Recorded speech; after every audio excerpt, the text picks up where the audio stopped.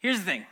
I know that this could have the tendency, the appearance of like going like weirdo church type stuff. And I promise you, if you've been a part of Eastlake or you got an invitation from a friend or like, this is kind of different. It is different.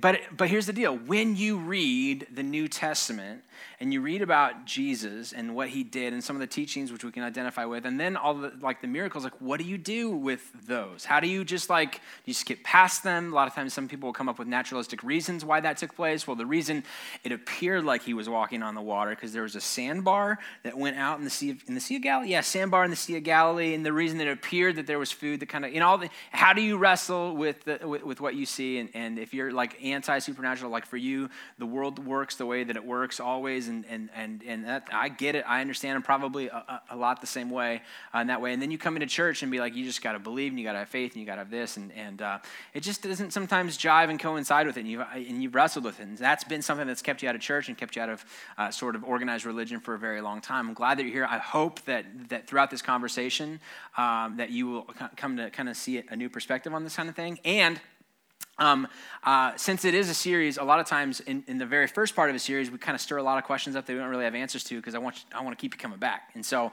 if you walk out of here going, he didn't really resolve anything for me, that's good. Hopefully I piqued some interest and maybe created some sort of a thing in you that says, I got to kind of figure this thing out. I got to wrestle with this. I kind of owe it to myself to wrestle with how do I reconcile, if I come from a faith background, how do I reconcile what I see about miracles with the faith that I have? And if I don't come from a church background, where does kind of all this fit in, and where do I perceive kind of the miraculous side of things with this? And in order to kick this thing off, I really do want to talk about the difference between some of the two most misunderstood words when it comes to modern day religion, which is this idea of faith and belief, faith and believing.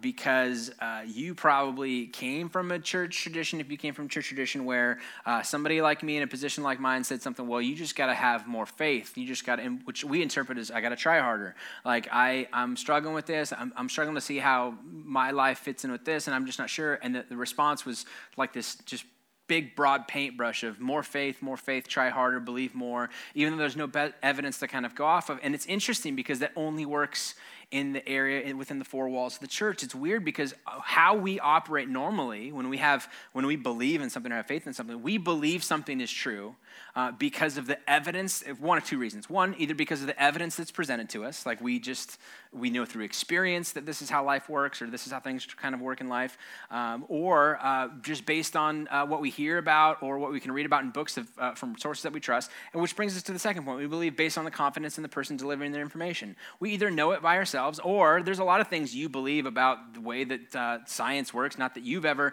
experimented with, neuroscience or biology, but whatever, but you just trust people who have lots of letters after their names to be like, you're smarter than me, you know more than me, in areas where I have a certain data set, and then you come with a different data set, and I perceive you to have more authority on this thing than me, then I defer to you. I change what I believe based on new information, based on the person who gives it to me. But it's all based on kind of an evidence. And let me give you a real quick example of this playing out. My wife and I had a chance this last spring to go over to Virginia Beach area. We met up with a bunch of pastors, and we took an extra day to kind of explore the area because we were really close to the first settlement in America, Jamestown, the original settlement. And then when we got there, we found out it's a little bit of a drive there, and there's not much there to see. In fact, it's kind of like one of those place like the website just had a bunch of people dressed up in colonial stuff, and they're like, well, you can come and beat anvils with us and we'll charge you $50 for parking. And we were like, it's cool to be like around Jamestown. That's enough for us, right? So we went instead to First Landing Beach State Park, where the ships first landed on their way in. It wasn't it's not Columbus. This is much later than that, 1607. But this is where they came over with the point of, we are going to establish something and actually stay here as opposed to just come over and trade. And so we went to the state park, and we walked in, and it's got this building, and it's not very big, and there wasn't very many people around, but we walked in, and you could tell it was like a mini museum highlighting kind of the whole story. And there was these pictures of these three ships, and I immediately walked in and started talking with Kylie about this, and it wasn't very clear what we were looking at and reading. It wasn't that great of a museum. Anyways, I'm saving you from spending the money to go there. But we were reading it, and we're trying to figure out which ships they were. And Kylie goes, do you remember which ship these were? And I'm trying to recollect my memories from like grade school, maybe middle school, about what ships were part of the first landing thing. And I said, I think that's the Nina, the Pinta, the Santa Maria, and I can't remember which one is which. And if you're like an American history buff, you're like, oh, Brent, you're so terrible. Because those were Columbus's ships. That wasn't first landing, all right? And so I am saying this out loud, talking with her. I think it's the Nina, Pinta, the Santa Maria. And very quickly, I hear footsteps behind me of somebody in the whole Ranger outfit. And they're like, actually, if you want to be technically correct and historically correct, that's not correct. It's the Susan Constance, the Godspeed, and the, anybody? No, Mayflower. No, that's not true. That was up north. It was the Discovery. See, and you guys think I'm an idiot for not knowing things, right? See, I knew I'd put this out there and they'd be like, Brent, Nina Pinta Santa Maria, that's clearly Columbus. What are you doing, right? But you can't name the third one either. So we're on the same boat. But in that moment, my data set of what I believe transpired, I believe that they came. And if you would have put me down to it, I wouldn't have held it in firm belief because I wasn't there. I didn't experience it. And then as soon as my data set met somebody whose authority I would defer to, my belief system changed into they have a name tag. They work here, right? I'm a Pacific Northwesterner. I know nothing about East Coast stuff. You whatever. Yes, I believe what you have to say about that. That's kind of how we operate in life. I believed this is what it was, and then I came into much better evidence, and then I switched my belief into it. Now, it's interesting because inside the walls of the church, belief and faith take on a different format from that. It translates more into this idea of hoping something is true. I hope that somebody, comes through. If you've ever had an appointment with somebody at a coffee shop and you've gone in and you sat there and you're supposed to meet at 10 and you show up at like 9:50 because you're like cool like that, and then 10 rolls around, it's 10:05 and they're still not there, and you did the whole, you walk in and be like, I'm meeting somebody, I'll wait to order until they get here. It's like a restaurant or whatever, and it's awkward because the waiter keeps coming over like, did you really have somebody come in? Or are you like, it's lonely? Is this a friend, like socially awkward thing or whatever? And you're like, no, I'm pretty sure they're coming. I'm pretty sure they're coming. They said they would come. We live with this hope that somebody is going to come through and actually show up and meet us for this meeting that we're supposed to be at. We have faith. I have faith that when you say you're going to be there at 10, that you're going to be there at 10 or whatever, right? That's the kind of, that operates as a sense of, we call that hope. And yet inside the walls of church, we kind of translate that as, well, that's just you believing. Because you would say, you'd point to things and be like, I don't know if I believe this. I don't know if I have faith enough to be able to have this. And somebody would say, you got to have more faith than that. You got to believe. You got to try a little harder. It's like a will to something. We don't call it hope because hope sounds too cheap. We like a little bit more confidence in it. We got to have more faith. You got to try a little bit harder in this way. And I think that if that has been ever preached to you, if that has been ever taught to you, is this is how we believe, this is how you have faith in something, that would be something that would not jive with the earliest Christian writers, that would not jive with Jesus' disciples. I think, as we're going to look in the book of John, I think John especially would be like, that's not at all, if that's what you want to do, that's fine, but that's not at all how I believed. I wasn't qualified to write a gospel about the person and the teaching of Jesus because I tried harder than most people. Because I believed in stuff that weren't there. I hoped my way to this. He's like, that's foreign to me. I don't understand. And perhaps you come from some environment, you're not religious, and maybe you grew up in a home where church is what you did for a while, and you kind of believe, but you believe to the point that was it. And nobody ever talked you into it, and so it was really easy to talk you out of it. Right? You went to a college class one time, somebody challenged your belief systems, and they talked you out of it because you were never talked into it. Frank Turek is an author who writes this. The reason so many people are easily talked out of Christianity is because they were never talked into it in the first place. You showed up at a college class, you read a book by Bart Ehrman, Christopher Hitchens, Richard Dawkins, Sam Harris or something, and you're like, oh, and they appeal against your belief system that relies on hope. I hope that this is true. I hope that something exists out there. And they presented evidence contrary to this, and then it fell into the category of, well, I'm going to believe something. So then you got talked out of something you never got talked into in the first place, or a lecture or whatever. And my goal of this series is to present a picture of a gospel writer named John who would say, that's not how it worked for me. I didn't follow Jesus because of hope or because of faith or because I believed something that wasn't there and I just believed my way into it. That sounds like just a churched up version of hope. Example of this came out very, very clear for me, and a confirmation that this series was something that I wanted to talk about. A couple of weeks ago, I got an email. We've had a conversation back and forth with somebody in the church, and she's been writing me about, hey, if this is like awkward, then like imagine that I didn't send this, right? But I have like serious doubts in my faith. I've enjoyed coming to East Lake. I love bringing my kids there, all that kind of stuff. But like I'm like on this personal journey where I'm just not sure about what I believe. And she asked this question: Do you ever question your faith? Which is kind of scary to ask like your pastor.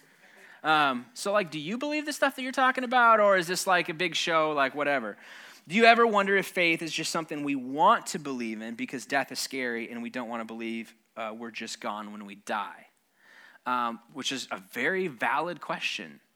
Do we believe in Christianity because it's the mental crutch that we need? I mean, this has been the whole thing from, Karl Marx throughout history of all these anti-voices about organized religion. Religion is the opiate of the people. It's a crutch that everybody needs that does this. Is it when it relies on simply hope, then that's a valid critique and criticism of this. And my answer to that is I think that we're starting off on the wrong premise. I think we need to talk about and distinguish the difference between believing in something, between having faith of something and hoping in something. And so we're going to look at John's kind of testimony, John's story about it, and figure this thing out over the next couple of weeks. John is the fourth gospel of the successive gospels in the New Testament. So the New Testament starts with Matthew, Mark, Luke, and John. Most of them disciples, followers of Jesus. Some of them getting their information from disciples. Either way, firsthand approaches of who Jesus was and what he did during his time on this planet. John would be the last one to write his gospel. Pretty commonly held belief that the other three were already in existence and already in circulation. And these three, the first three, Matthew, Mark, and Luke, were called the synoptic gospels. Basically, they line up more in line with each other in terms of timelines and events and historicity of details than John's. John's is a little bit more of an eclectic approach. He wrote his much later, and so he had a chance to kind of reflect on this. And he kind of mixes the timelines around a bit because I think he's telling a story. I think he's trying to communicate something, as we'll see in just a minute. And I love it, by the way. I don't want to denigrate the book of John. I think it's probably the best book to start. Anytime somebody comes up to me and says, I'm interested in like getting into the whole Bible thing again, I feel like I want to read the Bible, I would say start with John. It's very readable. It's very personable. It has a very high view of who Christ was. And it's pretty unique in that way. He probably wrote it in his old age. It feels like the church history says that he was kind of a pastor of a church, and in his old age, while he was right before he died, people came to him and basically were like, we don't want to let these stories die with you. Please tell us these things so we can write them down to keep them for all of history. And so that kind of comes out with his version of the story. And he gives us a thesis statement, but he doesn't do it at the very beginning of the book, which is what you and I would do in high school papers and college papers. Like when you're about to write something, you start off with some sort of an introduction, and after the introduction, here's the thesis. Here's essentially what I believe, and then I'll supplement with reasons why I do this. His story flips this a little bit, writes more like a novel in that I'm going to give you all of the stuff, and then I'll tell you why I wrote this. But for the sake of our time together, I'm going to lead with this thesis statement, even though it's in chapter 20, and then we're going to come back to chapter 2, all right? So here's why he says, I wrote this. Jesus performed many other signs in the presence of his disciples, of which John would say I was one of those people who got to see this, many of which are not recorded in this book. In other words, we saw so many different things. I picked and chose some of them, but by no means is this a comprehensive, detailed account of everything that I ever saw. And then he goes on and says, but these are written. The reason I selected these ones specifically so that you may believe. Here's the purpose of why I wrote this. So that you may believe that Jesus is the Messiah, the Son of God, and that by believing you may have life in his name. I want to write these because I think when you believe these types of things, it changes the way that you live your life. And he's writing out of personal experience. This is how it worked for me. Perhaps this is how it could work for you. You've read stuff like this. You've read this from people who are honest and humble enough in their writings to be like, I don't know if this is prescriptive to everybody, but I'm telling you, this is my experience with weight loss. This is my experience with relationships, with marriage, with drug addiction recovery, with all this kind of stuff. This is my story. Perhaps it might help you in some way, shape, or form. I wrote these things down. I collected these stories so that you may see this and have something to base your belief off of. So you can get away from this random hope stuff and onto something a little bit more firm in this way. So he collects what he says, a sequence of signs, a sequence of miracles or whatever. And again, when we talk about miracles, I want to make sure that you understand that Jesus' miracles, according to John, weren't random acts of kindness, and he's not just showing off.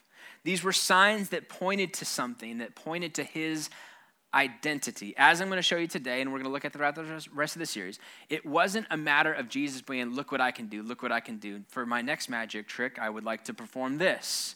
It was always about who he was. And when John records this, it's not to impress you, but to point you towards Jesus. These miracles had a specific purpose. His goal was not to become enamored with the miraculous, but to become enamored with the person that the miraculous pointed towards. He would say this, listen, I'm going to tell you about a time that Jesus walked on water. I'm going to tell you about a time that all of these things took place. And by the way, I'm not telling you this to show you all of the different opportunities that we have to be like this really cool, traveling circus where people could come and get things healed and get things whatever. I'm telling you this because I'm trying to point you towards the miraculous person that it points to. More on that in a little bit. So the first sign, the first miracle, the first thing that points to who Jesus was for us, I titled today's talk the one where Jesus makes a beer run because it has to do with the wedding in Cana where he turns water into wine. And if I said water into wine, that doesn't make, that's fine. But Jesus making a beer run, I like that. And it makes the wrong people, mad at me and the right people happy. So anyways, that's why I picked that title. So I know it's not beer, whatever, it doesn't matter. Verse 1 of chapter 2. On the third day, a wedding took place at Cana in Galilee. Jesus' mother was there. We know that that she's there in the presence with Jesus and his disciples. But here's what we also know, that she has some sort of a role in this. It was like we're attenders, but she seems to be on the party planning committee to some degree because she has some observations and some thoughts and some conviction about making the party go smoothly. Jesus' mother's there, and Jesus and his disciples had also been invited to the wedding, which is perhaps why we get this story from John, is because he himself was there and he recalls this event.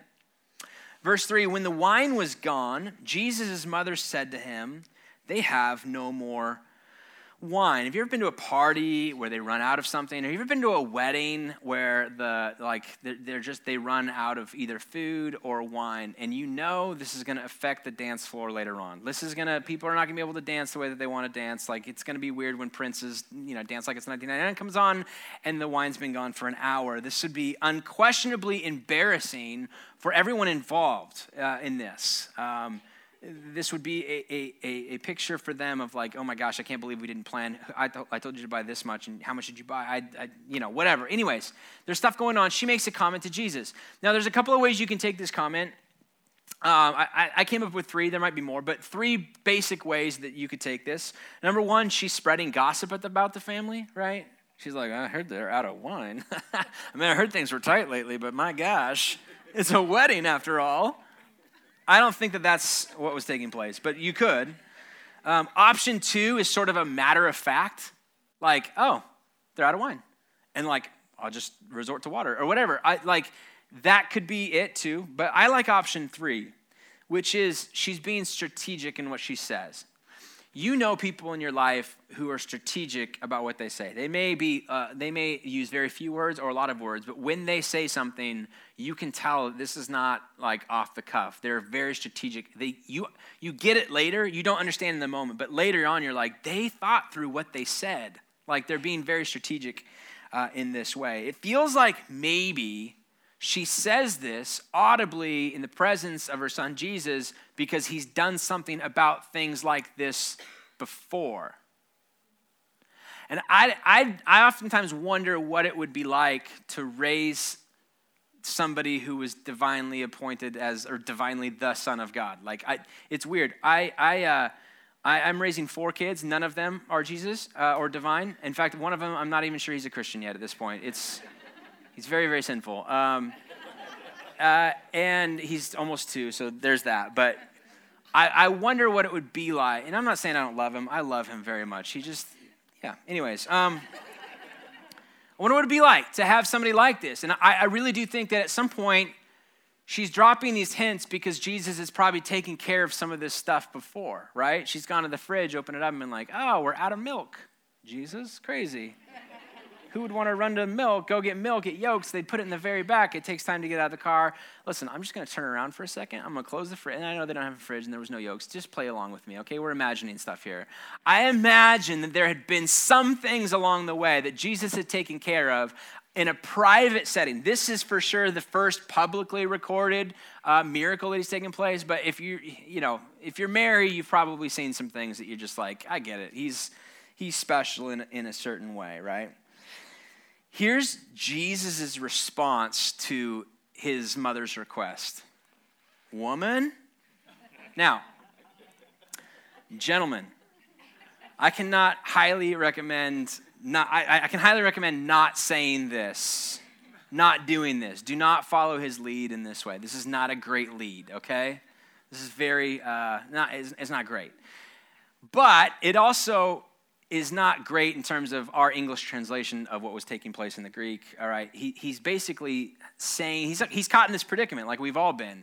If you're like beyond 25, and you're in public, and your mom says something to you, it's really awkward to be like, "Mom," right? You don't want to say that. And so I used to always say, Gail, right? That's my mom's first name. And she'd be like, you do not refer to me by my first name, right? It's mom, it's mother, it's whatever you want. So it's interesting. Like it is that fun dynamic where like it's a mother and her aged son who has, by the way, he's a rabbi and has disciples now. And it would be awkward for him to be like, Mom, don't involve me in this. So he says, woman, which basically translates to dear lady or dear woman. So it's a term of endearment anyways. Woman, why do you involve me? Jesus replied, my hour has not yet come. In other words, I'm not like doing this stuff publicly yet. Maybe I've been doing some of this behind the scenes, but like this is not my coming out moment for this. I came to save the world, not weddings. Do you know what I mean? You're involving me in this, and I don't want to be a part of it. Verse 5, she turns to the servants and says, do whatever he tells you. I love this. This is why I think it's strategic. I think she's very strategic here. Because she knows, savior of the world, whatever. You still take lessons from your mom. You still take things from your mom. Like when I say you're going to be involved in something, you can play around and do whatever, but we know who wears the pants in this family, and you're going to do whatever it is that I tell you. So she turns to them and says, do whatever he tells you to do. Now, we know kind of the rest of the story. We'll read a little bit more about it, but what is John doing? Why does he start here? This is an interesting miracle to begin with. If you were kind of to try and paint a picture of like this magnanimous personality of Jesus, and when you're literally healing people who have never walked, or healing people who are known to be blind and now they can see, those feel like unquestionable, insurmountable odds. Like if you're going to do that, like what else? What can't you do? But in this one, that he's about to illustrate the story of water being turned into wine, but confined to these clay vases, like where it's kind of hidden, and not many people know about it. It wasn't like Jesus stood up and be like, attention everyone, can I have your attention? Ding, ding, ding, ding. We're out of wine, and the dancing is now getting very atrocious. I need to do something about this. So I'm going to, on the count of three, abracadabra, very, very public. He doesn't do any of that. It's very private. In fact, we're going to find out very few people knew exactly what took place. Jesus turns, verse 6, nearby stood 6 stone wood or water jars, the kind used by the Jews for ceremonial washing, each holding from 20 to 30 gallons. Now, these would be part of kind of the ceremonial law for them. This would be part of the process. This would be, when you read the Old Testament, you read Leviticus and Numbers, there would be like God chooses Israel. He gives them all these certain parameters. You're going to do this, you're going to do this. And if this happens, you do this. And if this happens, you do this. And you wash your feet, and you know, all of these. These would be set in by the door, but they're not filled with water, as we're going to find out. They're just empty. They're just a shell of it. They're symbolic. They're icons of every Jewish person. If you were a good Jewish person, this is what you had by your front door, to be like, we're still in covenant with a God who chose us. Now, there's been some, it feels like he's been absent for hundreds of years, but we're still going through the motions of this. We're trying to project some sort of image that we still in a relationship. When I grew up, my mom had this old sewing machine that was in our living room until I was about 30 years old. I didn't live with my parents till I was 30, just to be clear. But it was there until about 30. It never ran once, and it never had any thread in it. But she loved the look of, like, I'm a homemaker, and I fix things and sew things. And if you got a tear in your jeans, we don't just replace, we fix and we repair, because that's kind of our generation. It never ran, it never did anything, but for whatever reason, it was important for her to have this in the living room, and we would joke about it all the time. This is what's going on here. We have these things in place. It's symbolic for us of our religion and the tradition that we come from, but it's not being used. Jesus intentionally, I think, and John recognizes this, and probably didn't recognize it in the moment, but recognizes. He takes empty, traditional, iconic objects, and he's about to do something with them. Jesus said to the servants, fill the jars with water, so they filled them to the brim. Then he told them, now draw some out and take it to the master of the banquet. They did so, and the master of the wedding tasted the water that had been turned into wine. He grabs these empty jars, he fills them with water. He's about to challenge, he's about to make a statement, by the way, I think, about the old covenant and the introduction of something new.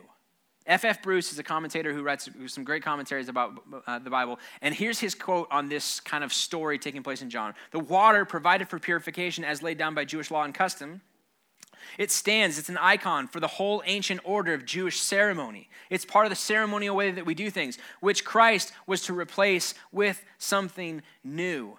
And something, not just new, something better. He takes this wine to this master, and when he tastes it, his response is, this is even better than the first things that you had. Verse 9, he didn't realize where it had come from, though the servants who had drawn the water knew. Then he called the bridegroom aside. He said, everybody brings out the choice wine first, and then Coors Light after the guests have had too much to drink. But you have saved the best until now. You've done it backwards. You had something that was good, but now you've created something that's even better. And John is writing this, again, probably 40, 50 years after this, and he goes, this is where it all started for me when I realized something unique was taking place with this person of Jesus. He took something that was symbolic and iconic of the old ceremonial law, and he changed it to say, you know what, that was great, but something is coming that's new and it's fresh, and by the way, it's even better. God wants to do something new. God did something old. God had an old covenant with a nation as he rescued them from Israel and showed them what it could be like to be in a relationship with the Heavenly Father. And now a new covenant is being established. And he's like, listen, the water to wine thing, that's cool, but like, that's a small thing in comparison to the announcement that he's making here, that he's coming out and he's being public with this new covenant that's being made, that is being offered. And it's better. And it's better. This was more than a miracle. It was a sign. Verse 11, what Jesus did here in Cana in Galilee was the first of the signs. Is it a miracle or was it a sign? John would say this was a sign through which he revealed his glory, and the disciples believed in him. It has gone from they were following him around as a rabbi as he took the Old Testament law, expounded it, and believed him in what he said about the law. And now something has taken place where he's establishing a new covenant, and their beliefs has shifted to something believed him when he talked about things versus they begin to believe in him. Something has taken place now. We begin to believe. He's documenting their belief. And by the way, this belief would ebb and flow. It would be something for a while they would believe, then they wouldn't believe, and then they believe again. They'd be like, then like people would leave. He would be talking about like his impending death, and then like crowds would leave, and they'd be like, do we believe? I don't even know if we believe. And then they go on top of a mountaintop, and he'd ask him, who do people say that I am? Well, we believe you're the Jesus, the Son, Messiah, all this kind of stuff. We'd believe. They'd go through all of these different ebbs and flows. And John would say, this is the point at which we began to believe because he gave us a reason to believe. And yeah, it wasn't perfect. There would come times where it would come and go, just like for all of us, it comes and goes, right? You've had times in your life where you've really believed something. You went to church a whole bunch and you felt really good about it. And then the Seahawks had like 4 10 o'clock games. And you're like, you know what? I mean, like, I can catch it online or like a podcast or something. But you say that and you didn't, and that's fine. And then you see me at some like wedding or some restaurant or something like that, and you're like, I've been meaning to get back into church. So great to see you. We were just talking about, weren't we just talking about that? We were just talking about this. Going back to church. And yeah, how's it been going? How's our church going? Using our church, you haven't been here 4 years. That's fine, but I'm cool with it. I resolve to never play the guilt card on you. I promise you. I'm always just genuinely glad to see you. And it's just funny that people go through ebbs and things in their faith. And by the way, it's not new. It's not, well, the problem is your smartphones, and the problem is the internet, and the problem is, 21st century modern day America. No. This was a continual problem. The disciples themselves, the people who were there physically to watch them with their own set of eyes, Jesus do all of these things, go through this. And yet John has this idea of when he writes this down, goes, we begin to believe in that moment. Now it would have ups and downs, but in that moment we believed in him. Why did you believe in him? Because we saw something. There was something to go off of. It wasn't Jesus gathering us together and saying, now guys, I'm going to tell you something crazy. I'm the Son of God. I know there's not a lot of proof to go on it, but I just need you to believe in me. I need you to try real hard and have real good faith and hope that I am what I say that I am. John would say, listen, it was not based on hope. It was not based on trying harder. We began to see some things that we cannot deny. Our belief in who he was based on things that we saw.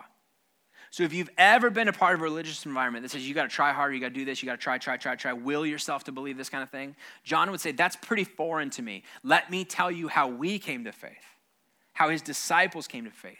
We saw some things that we cannot deny.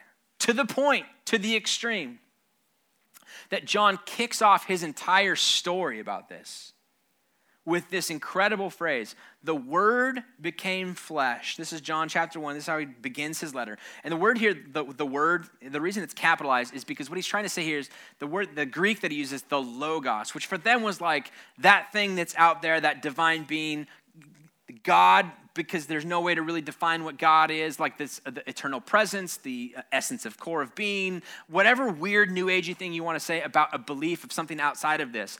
That thing became flesh, tangible, hear, see, touch, feel, and made his dwelling among us.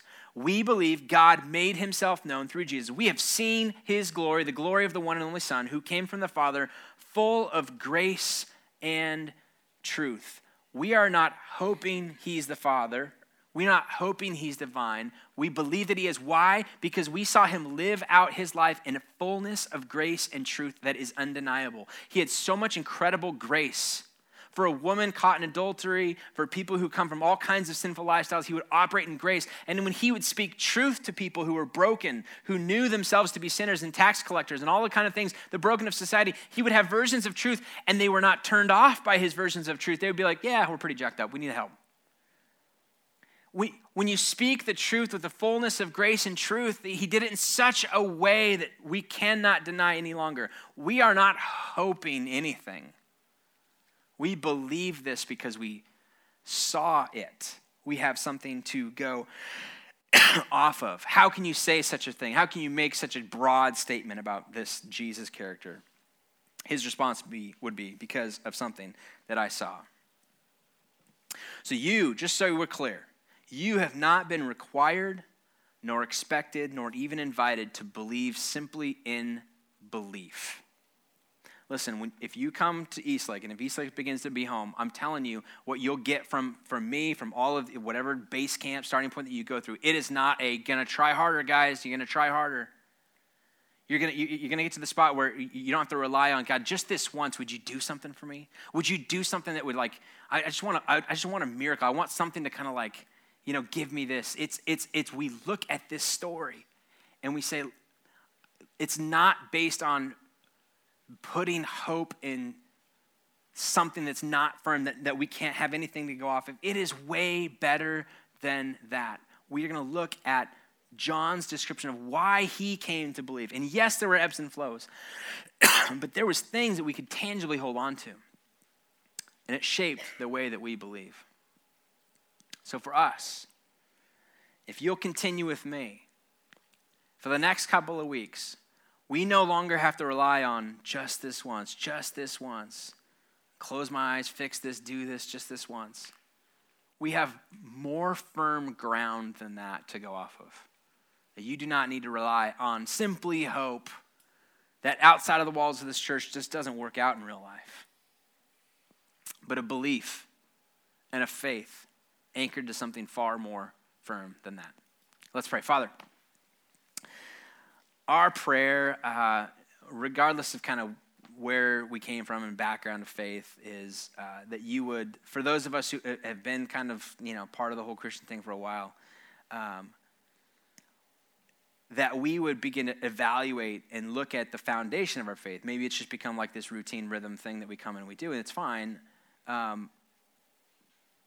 then sometimes crisis can hit, and then we begin to question, and we begin to go, well, yeah, but what about this? And nobody ever really talked us into it, so it's really easy for us to be talked out of it. For those of us maybe who have zero background of this, and we've always been skeptical, and we've always been kind of like, the only presentation of faith and religion that has ever been presented to us is one of this like real flimsy hope stuff that just doesn't seem to work out in real life. And it's weird that, we're expected to kind of bring that into the walls of a church when we don't do it anywhere else in our life. I pray that you would begin to open up the doors for us to take a little bit of a reevaluation point in our life, to look through why John believed, and maybe that'll inspire us to take more seriously the challenge that we have to believe in what you say about us and what is required of us to have faith in you, not about you, about what you said, but in you. So give us the wisdom to know what that looks like for us in our own individual circumstances and the courage to act on it in your name. Amen.